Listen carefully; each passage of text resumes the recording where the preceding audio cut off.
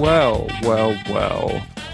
Hello, and welcome to episode 54 of Brews Less Travel, the podcast exploring the best uncharted craft beer scenes across the United States. I'm Brian. I'm your host. And I'm MC. I'm your co-host for all the episodes featuring Missoula, Montana. Brian, how are you? I'm doing well. I've had a decent week here so far. Shout out to everybody in the chat. Shout out to all our subscribers for joining us tonight. I'll be honest, I'm a little injured right now. What happened? I went to a metal show over the weekend. I am 34 years old, and I thought I could go in the mosh pit like I did when I was in my 20s, and I hurt my ribs. So a hard lesson. Yeah, playing injured tonight. But I think I'm going to be able to drink these beers just fine, despite the injury. Maybe a beer or two will help? Probably. Not an expert on the therapeutic effects of beer, although I am well-versed in the trials of finding out if it has therapeutic effects. Well, let's give it a shot. Well, yeah, we'll figure it out. How are you doing, MC? Perfect. I'm good. Busy. We're getting busy at the brewery. So I'm just a little tired from having kind of a long week. Kind of the days are getting a little longer. My, list of to-dos get a little longer every day in the summer. And that's I'm just settling into that reality because I think we're going to get pretty busy this summer. So lots of packaging going on, lots of packaging. Production ramping up. Yep, we're ramping up production, and a couple of times a week, a little more often in the summer, we pack like 15 pack boxes, so they don't get pack teched. So it's a little more laborious, and it's a few solid hours of like some pretty fast paced beer packing, and it's fun when I'm done with it. When I'm not doing it anymore, I'm like, that wasn't so bad. But it's difficult in the moment. So I'm a little tired today, but happy to be here. Excited to have a couple of beers. Yeah. Looking forward to talking about this new brewery. Yeah. And we got a great, another banging episode for yins tonight. We're featuring our friends at Kettle House Brewing Company out of Missoula, of course, as we continue to make our way through this wonderful city in the state of Montana. And MC and I are going to be sipping on their Hellgate Honey Hefeweizen and their this is always a mouthful for me, Cold Smoke Scotch Ale. Shout out to our subscribers. Jens also got these awesome postcards in with your boxes. Got some fun facts about our breweries in there. And you can check that out.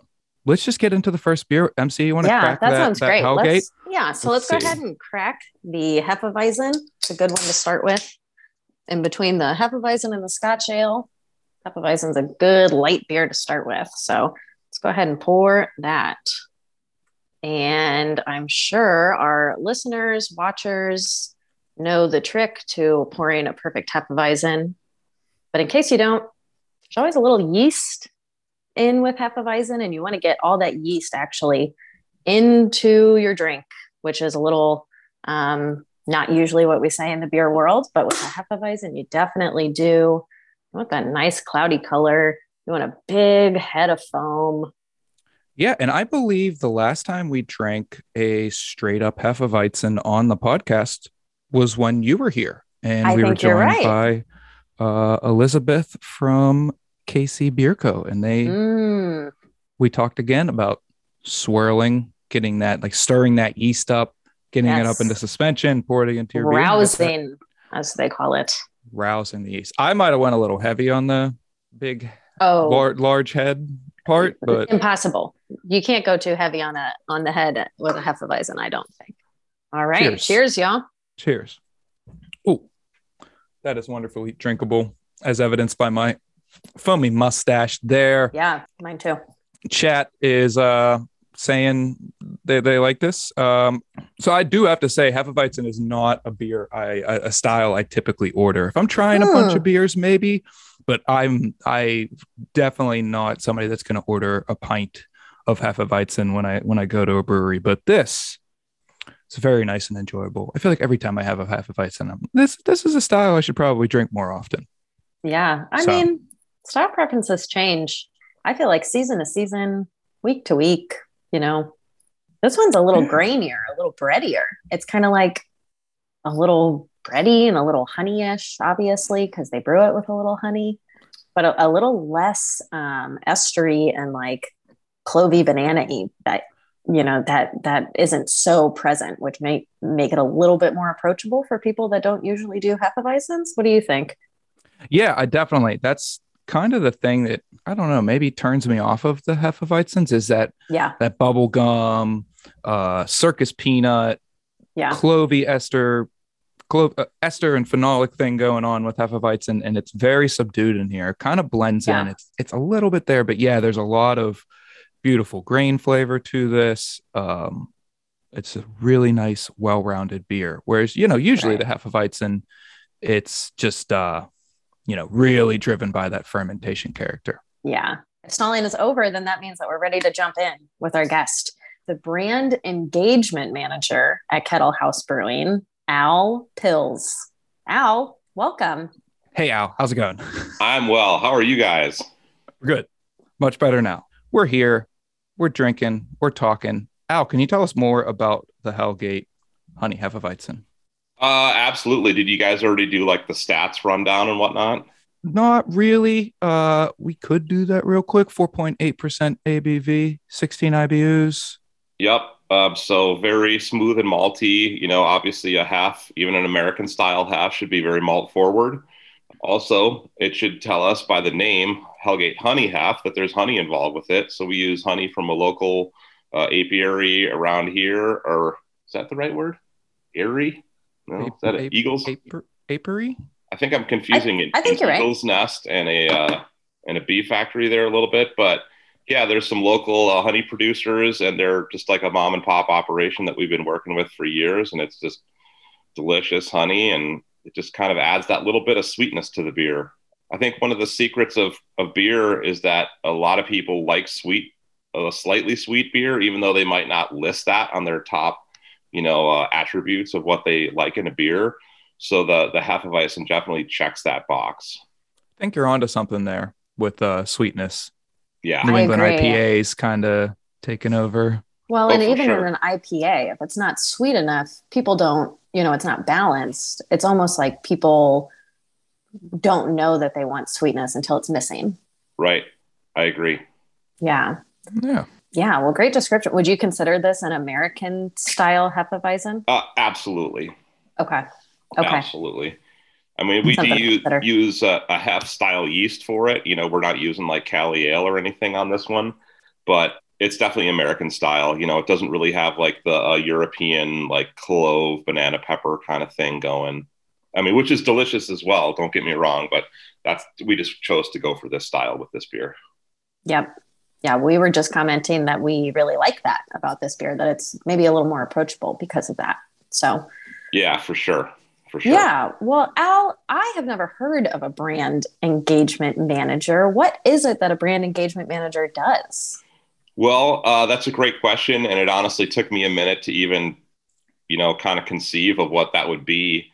So to take a step back, I've worked at the Kettle House for over 20 years in many different forms. Started out in the tap room, mopping coolers, washing kegs, then serving, then managing the tap room. Then I was later became our first salesperson. And I did that for about 10 years. And then we kind of started adding a bunch of territories, and we hired some other salespeople, and we realized we needed a little bit of depth in our field there. It's like we were kind of, we're big for a Montana brewery, but small for a regional brewery. But as we grew, we added, layers to our sales force, and we kind of, looked at ourselves as a company in the mirror and had to decide what we were individually really good at. And I think that the powers that be at the brewery saw me as like the person that tells the story of the brewery, the person that gets out there and works with key accounts and keeps the ball rolling and kind of touches base with all our territories and all of our different distributors just to make sure the thing is going forward. Our wholesale sales manager does more of the X's and O's, like fulfilling orders, working with, Albertsons corporate to make sure this is right or that is right, where I kind of just like float around to all of our markets. Because at one time I was our only salesperson. But now that we have a few other people, it's fun to have this role. It also means doing things like hosting people when they come to visit us, and hosting people that come to concerts at the amphitheater that's on our property and things like that. And so I really enjoy that. I mean, beer and music, boy, I feel like it's kind of a dream come true. So brand engagement manager, I still didn't define it very well, but I kind of do a lot of everything. I'm kind of the jack of all trades, master of none guy, but it's fun. It's every day is a little bit different. Today I'm talking to you nice people. Yesterday I was, doing more just like direct, dealings with some of our key accounts in Missoula. I'll go to a beer fest. I'll do all kinds of stuff. So. And that's the great thing when breweries grow, you get to find those specialized positions for people that have been loyal to the company and have helped build it up as a brand. And it's really nice to see people get those opportunities to, basically preach what they love about if I was a brewery owner, I would love to have somebody in that position because oh my gosh, yeah, goes a long way. It does. And with 20 years under your belt, right? So our owner feels comfortable with me, blabbing on and on to people, and I won't, I'm going to say the right things, and I'll further the brand, so to speak. So I mean, a lot of it is still sales based, really, but a lot of it is kind of like 30,000 foot big idea stuff too. Awesome. And with a last name like Pills, it seems destined that Kettle House would have a Pilsner named for you. Have they done that? Absolutely. It's funny that you should say that. We just canned Al Pils, just canned it yesterday. The guys in production really like to sneak up on me with that one. We made we've made it on and off for years, an Al Pilsner, a different version here and there. But our one of our newer lead brewers is an excellent Pilsner Lager touch, and he made one last summer that was just delicious, and I loved it.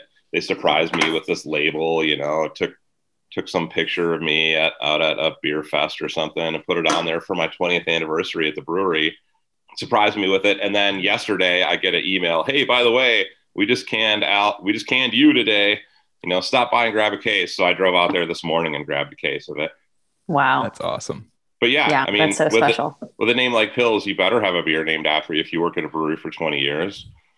We've had a Joel Brown, a Colleen Bitters, a Tim Stout, a Tracy Beer.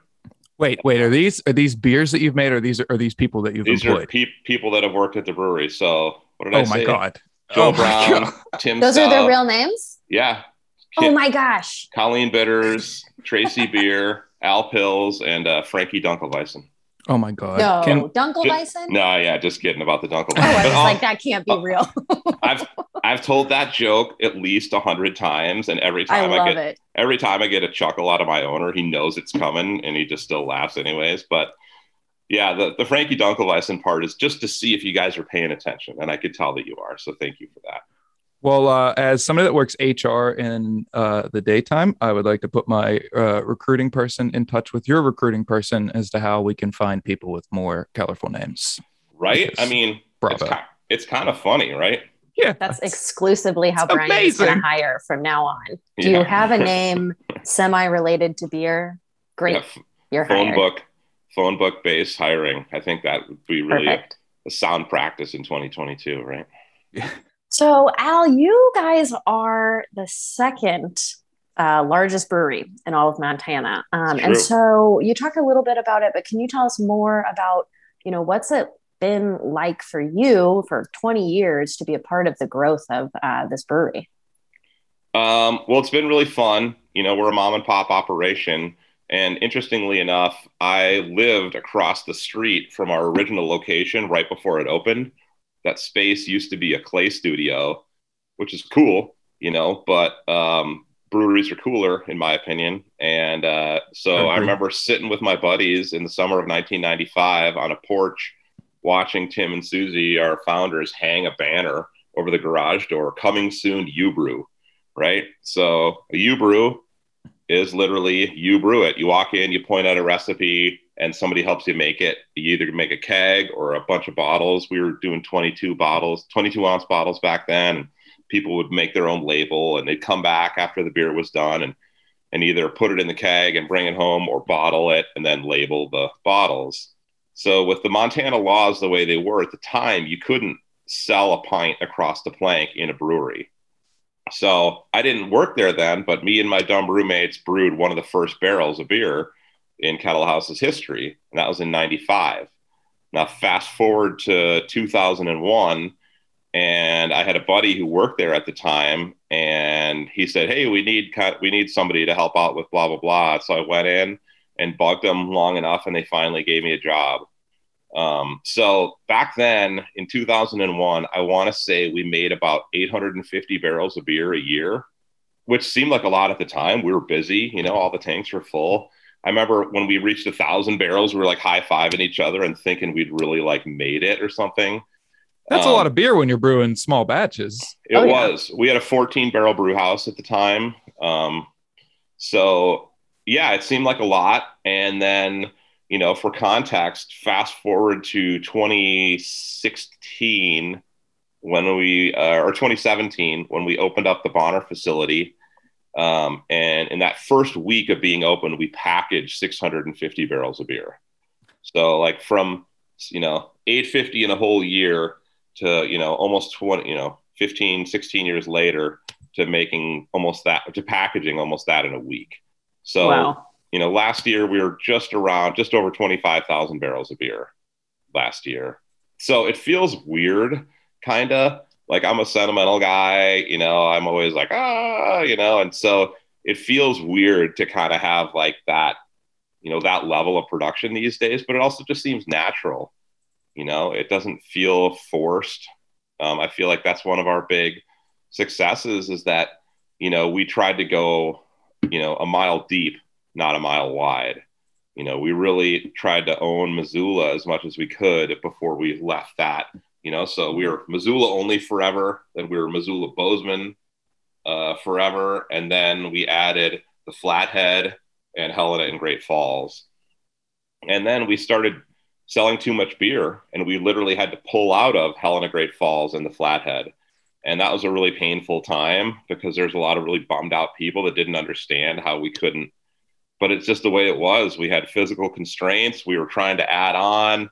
We built another brewery in the meantime on the north side of Missoula.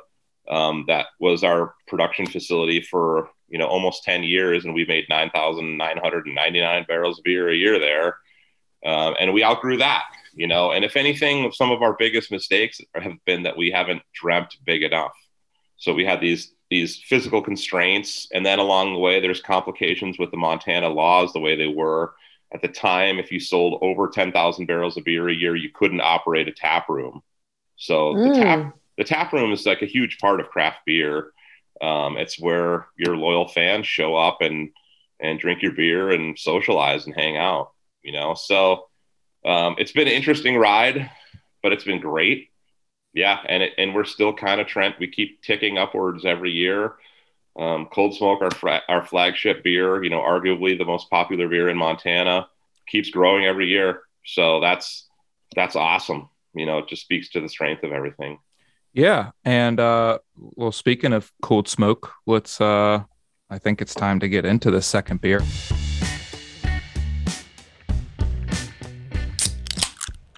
Let's take a beer break and talk about one of the coolest ways to explore the Missoula beer scene. River City Brews offers beer lovers a chance to explore Missoula's rivers while enjoying the best of the city's craft beers. These guys will pick you up at your favorite local Missoula brewery, and after grabbing some beer to go, you'll make your way to one of Missoula's beautiful waterways. You'll then embark on a scenic float down the Clark Fork or Blackfoot River while enjoying breathtaking views, calm waterways, and of course, great local craft beer.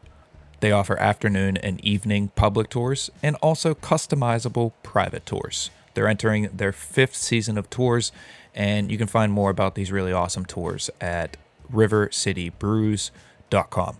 Now let's get back to the show. I think it's time to get into the second beer. I'm going to open up this Cold Smoke. You mentioned that it's one of the most beloved beers in Montana, one of the best-selling craft beers in all of Montana. Could you tell us more about this beer? I'm surprised when I heard that a Scotch Ale is your flagship.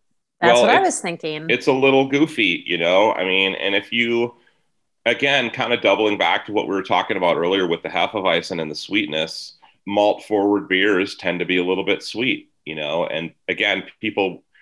Cold Smoke lovers might not necessarily list sweetness as one of its attributes, but it definitely is, in my opinion. So that beer is Tim, our owner's passion project. He fell in love with a Scotch ale he had one time, and he drank it whenever he could find it. It was some import beer that I can't even remember the name of right now. But he thought, if I could just tweak it a little bit here, and here, it'd be even better. And he did, and it took him a hot minute, but he came up with it. And he, is a really passionate, really insightful guy who has an incredible palate as well, and that really helped him kind of hone this beer in. So it started out as a seasonal. We actually had a contest in the tap room, name this beer. And the tap room winner at the time was Big Pipe Scotch Ale. Like a bagpipes, right? Big pipes. Mm-hmm. So, which is a cool enough name, right? But Tim, in his infinite wisdom, decided that he needed a winter beer that he could sell to ski areas and write off ski trips and get on tap at his favorite places in Montana, places like Bridger Bowl. And honestly, our first whack at that winter seasonal was our Old Bongwater hemp porter.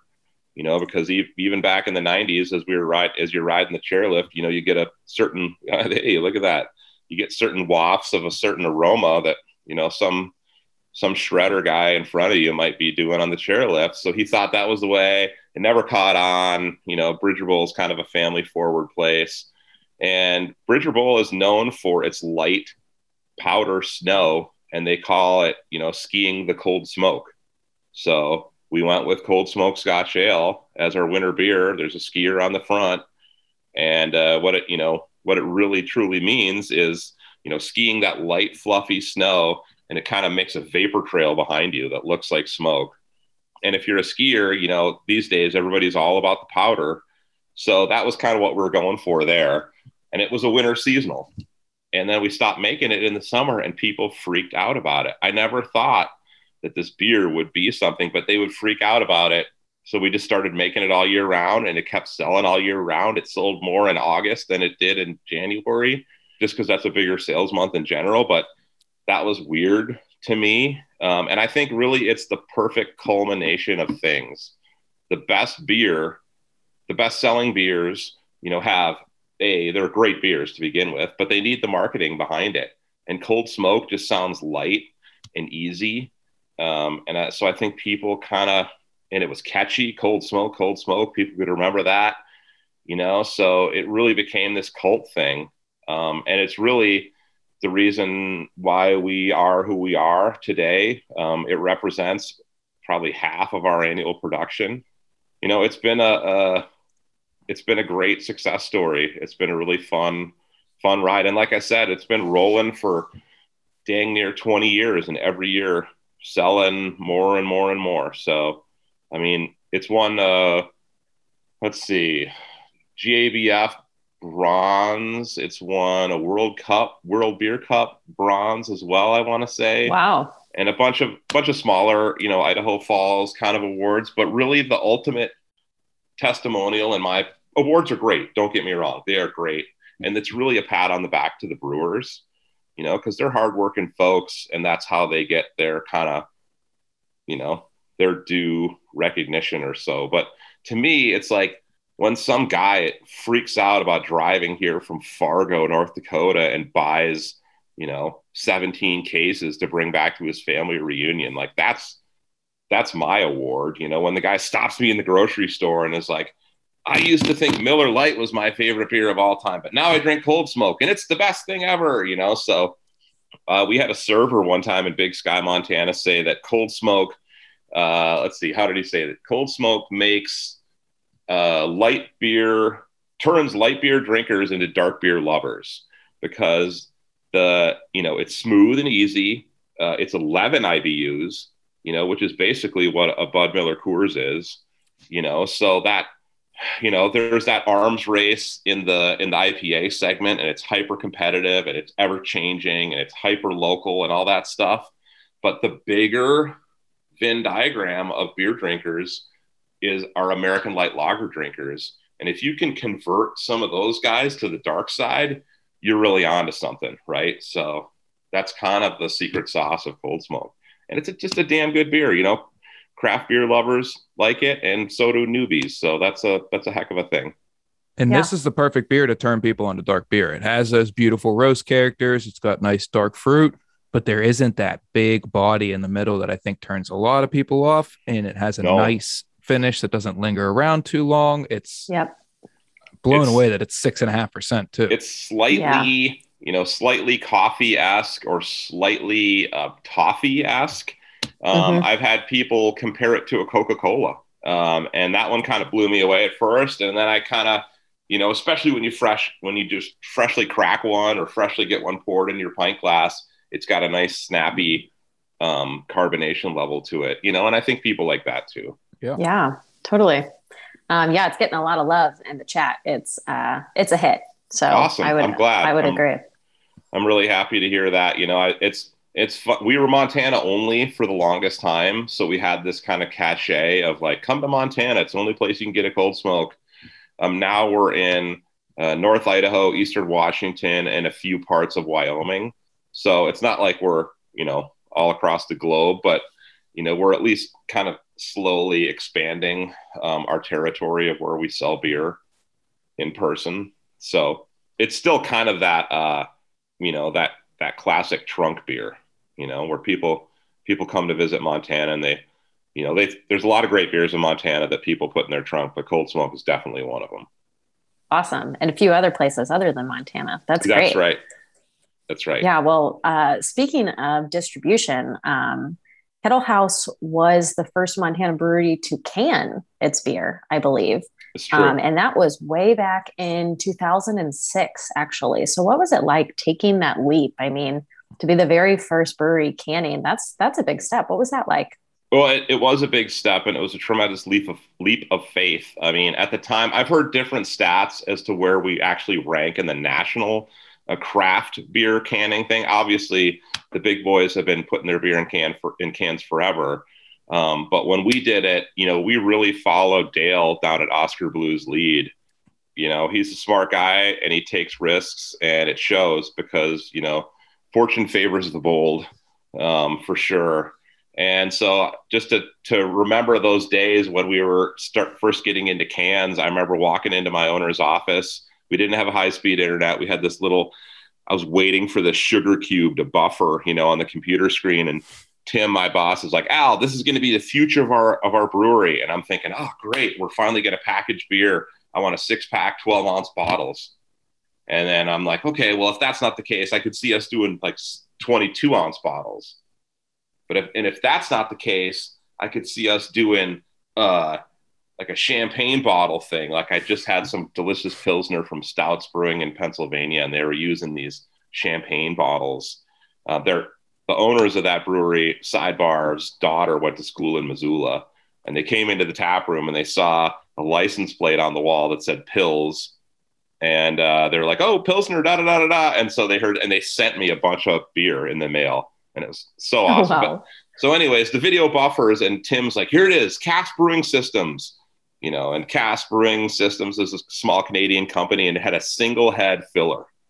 Oh my gosh. Fill one can of beer at a time, one can of beer at a time, one can of beer. And it took us all day to fill and package one pallet of beer. And for us, that's 70 cases all day. Oh my. And it took like 4 people, and it was ridiculous. but we did it. 20 cans per minute. Oh God, how many minutes per can, right? Yeah. Yeah. And so 20 cans per minute might be a lot faster than it was actually going, it sounds like. Yeah, totally. But I remember being terrified at first because there was really like a perceived notion that in a can it would taste crappy or whatever. You taste the aluminum, you taste this, you taste.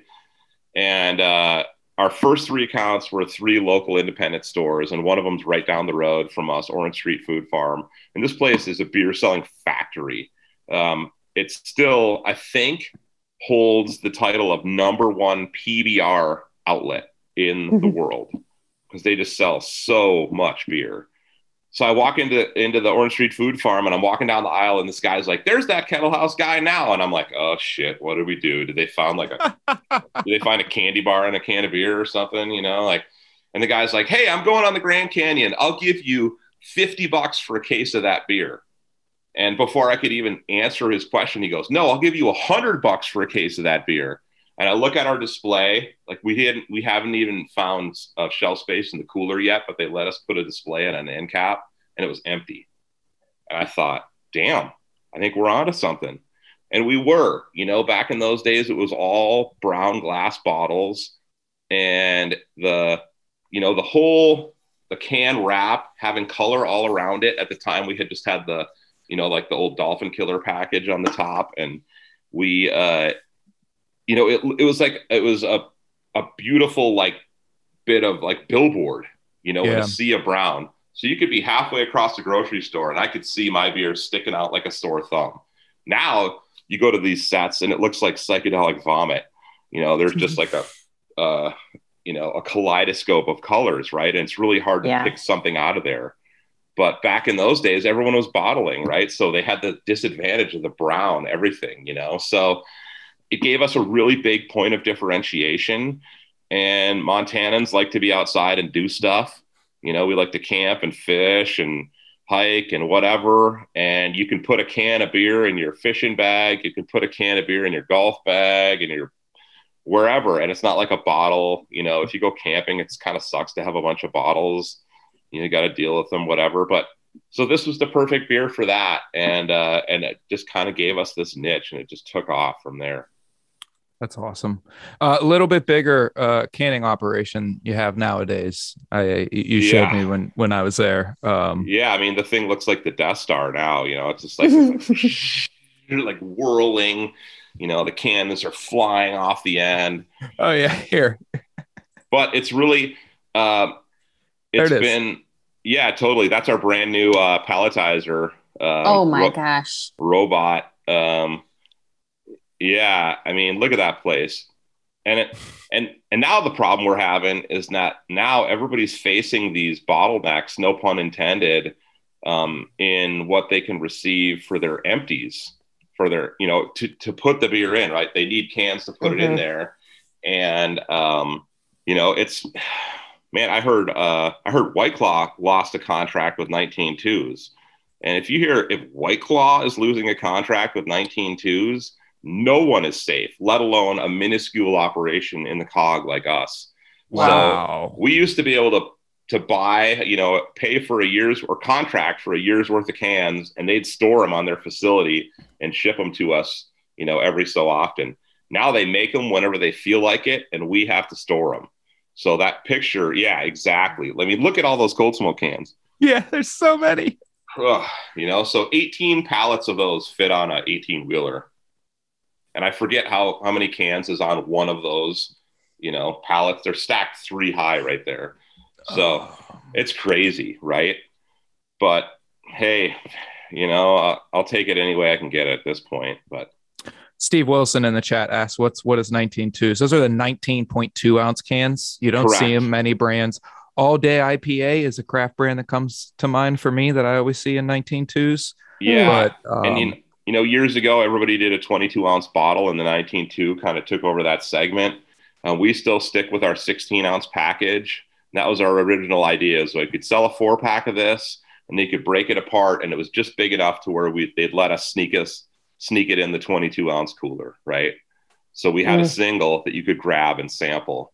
We all remember being broke college kids and trying to like buy nice beer, and I couldn't afford it. So I'd buy like a 22 of something nice, and then, a 12 pack of Rainier or something, cause so you'd like savor your 22 ounce and then just be like, all right, that was, and then get down to just getting drunk, I guess. But get down to business. Right. So I've been to breweries with a slide. I've been to a brewery with volleyball and pickleball courts, and I've been to a brewery with 5 miles of hiking trails, but I have never been to a brewery with a 4,500 seat outdoor amphitheater, or at least I hadn't until I visited your beautiful Bonner location. Could you tell us more?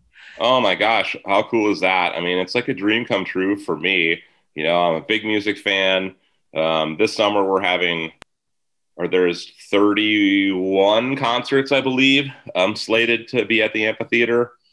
Oh my gosh. This summer. I mean, and we've had from Lyle Lovett to Slayer, from Ween to Primus to Brandy Carlisle to any number of people. So like this summer, I'm really excited about seeing Tedeschi Trucks Band. Los Lobos is opening for them. I'm really excited about seeing Krungbin. They're amazing. Who else am I stoked for? I don't know. I can't think of off the top. J-Rad. I'm psyched for that. Phil and Friends. Phil Lesh is coming next Friday, the 17th. So, just all these cool artists. They're right out our back door. And oh, poor me. Part of my job is to go to these concerts and have fun with people that come to town. So somebody's got to do it. Somebody's got to do it. So, hey, so I guess what I'm saying is that's an invitation. So, if you two ever show up in Missoula, please reach out and we'll go to a concert. So I just might. You might have to call Brian the next time Slayer shows up. 100%.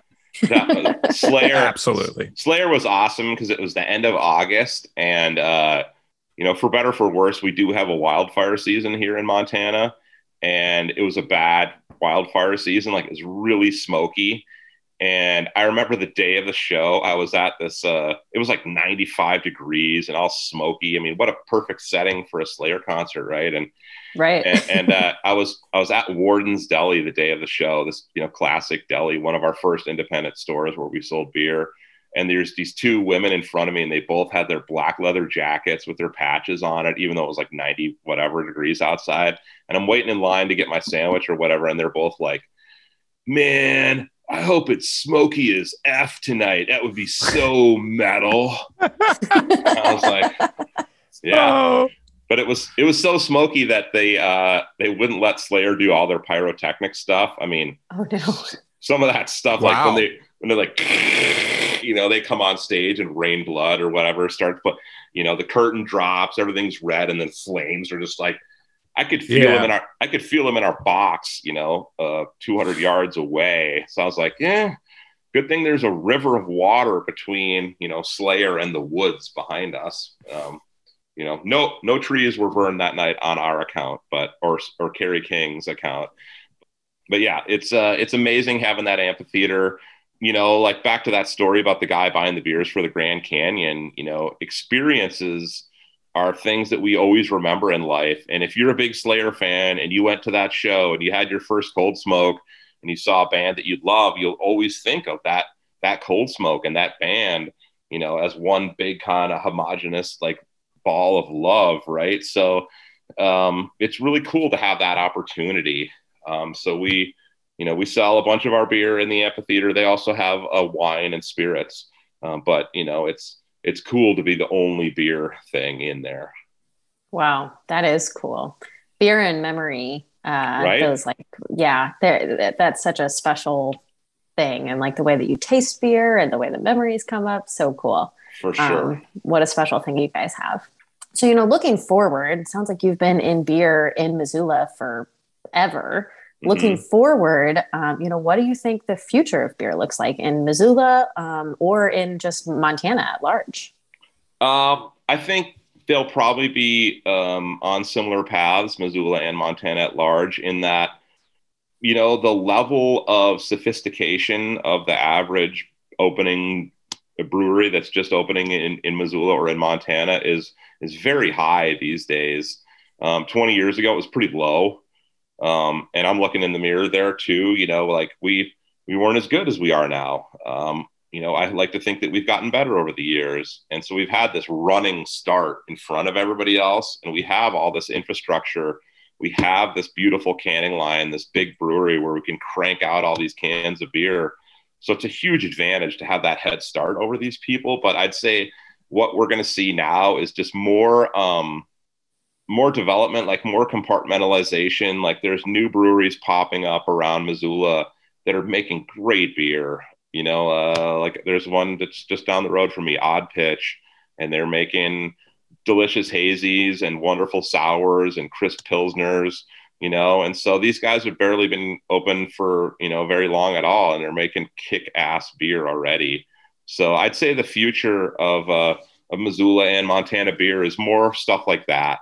More people that are raising the bar, that are making great beer, that are choosing bold styles to go with as their flagships and doing cool off the wall things to kind of move the needle, Awesome.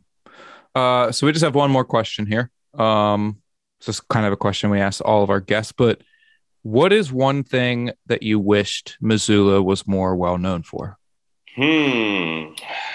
Well, I mean, I feel like Missoula is known for a lot of things. I tell people that Missoula is the great compromise city because it's not the best ski city. It's not the best, mountain biking. It's not the best trout fishing. It's not the best this or that, but everything that it offers is pretty good, So if you're kind of ADD like me and you like to hike and mountain bike and ski and fly fish and camp and whatever, there's opportunities to do all those things. But I mean, selfishly, I wish it was more known for its beer.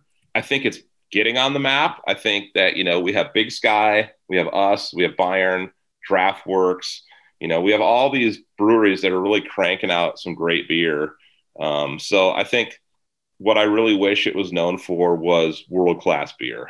And I think we're well on our way, selfishly and not so humbly. Well, as we talked about in our intro episode to Missoula, people just need to pay attention to the per capita numbers because Missoula's third, only behind Vermont and Maine. And I think people are well aware of the beer scenes in those states. And I think Montana and especially Missoula deserves that recognition without a doubt. Every beer I had when I was in town was just on par, no flaws, just great examples of whatever style they were going for. And the fact that your foot is in nature the entire time you're in the city too, it's a great destination. Absolutely. You can go to any brewery in the city and have some beer that's great or some beer that you love. So that's pretty cool. Yeah. Well, these beers tonight have been a hit with our crowd. So I think that, yeah, like you said, slowly you're definitely getting on the map. Definitely our crowd is going to be big Missoula beer fans, I think, after a couple more episodes for sure. These folks just need to stop at our tap room, on their way to the next Slayer or Tedeschi Trucks concert and absolutely sample a couple of those beers.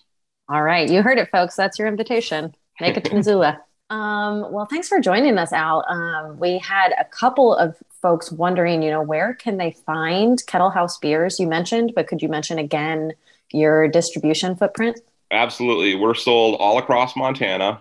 Wherever beer is sold, basically. Then we're sold in North Idaho, and that basically means the Panhandle, the greater Coeur d'Alene area included. And then we're sold in Eastern and Central Washington. So basically from the state line all the way west to the Cascades in like Leavenworth area or so. And then we're sold in 3 markets in Wyoming, the Jackson market, the Cody market, and the Sheridan market. I'm kind of the latter two kind of along that I-90 corridor-ish. So that's kind of where we're at for now. Montana laws are kind of funky. I can't ship beer to a customer, but we can sell to a second party and you guys can do it, that kind of thing. So that's an opportunity right there for those folks that are out of town. But it seems like more and more people are, discovering Montana and just driving through or going to Glacier or going to Yellowstone, going skiing at Big Sky. So yeah, that's our basic footprint right there. Well, I, for one, can attest to why people should go to Missoula. I think I told this to you, Al, when I was there. Halfway through my day there, I was like, I need to figure out how to take my family out here for a vacation because we would just have a blast. And I think absolutely anybody that's even interested should absolutely look into going out there and stop by Kettle House and go to the Bonner location. It is it is one of the most gorgeous brewery locations I've seen in my life. Like, you guys have something really special there. That Blackfoot River is world famous for a reason, so it's very humbling that we get to be a part of that. Well, thanks again, Al. And thanks to Kettle House for supplying these awesome beers. Hey, thank you both. And thanks to everybody that tuned in. Hope everybody had a good time. I did. We certainly did as well. Brian, can I ask this last question from the chat really fast? I'm kind of curious to know the answer as well. Nick says that there are some folks talking about a coffee cold smoke. It's true, Al? It is true. We sell a version of the cold smoke that's a coffee cold smoke. It is a winter seasonal. So winter seasonals basically means October through March or so. And we also have a lot of good coffee in this town. Our good friends at Black Coffee Roasting provided us with some cold brew, and we dose the beer with the cold brew once it's in the bright tank. And it's like, everybody's had a more of like a coffee stout kind of beer, right? And that's great. That was a wonderful beer that I still really enjoy. But the cold smoke and the cold brew really pair nicely together because it kind of allows some of the lighter flavor points in the coffee to come through, because the cold brew is a much more subtle thing than just like a standard cup of espresso or something, right? Yeah. So yes, it's a delicious beer, and I highly recommend it.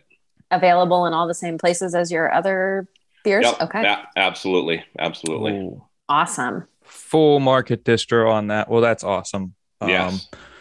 Thanks again, Al, and thanks, MC, for co-hosting. Thank you both. Have a great day. Yeah, thanks for having me. Thanks, Al. And we got one more beer left from Kettle House that we'll be enjoying on our special end of the month episode. But in the meantime, you can find more from Kettle House at kettlehouse.com.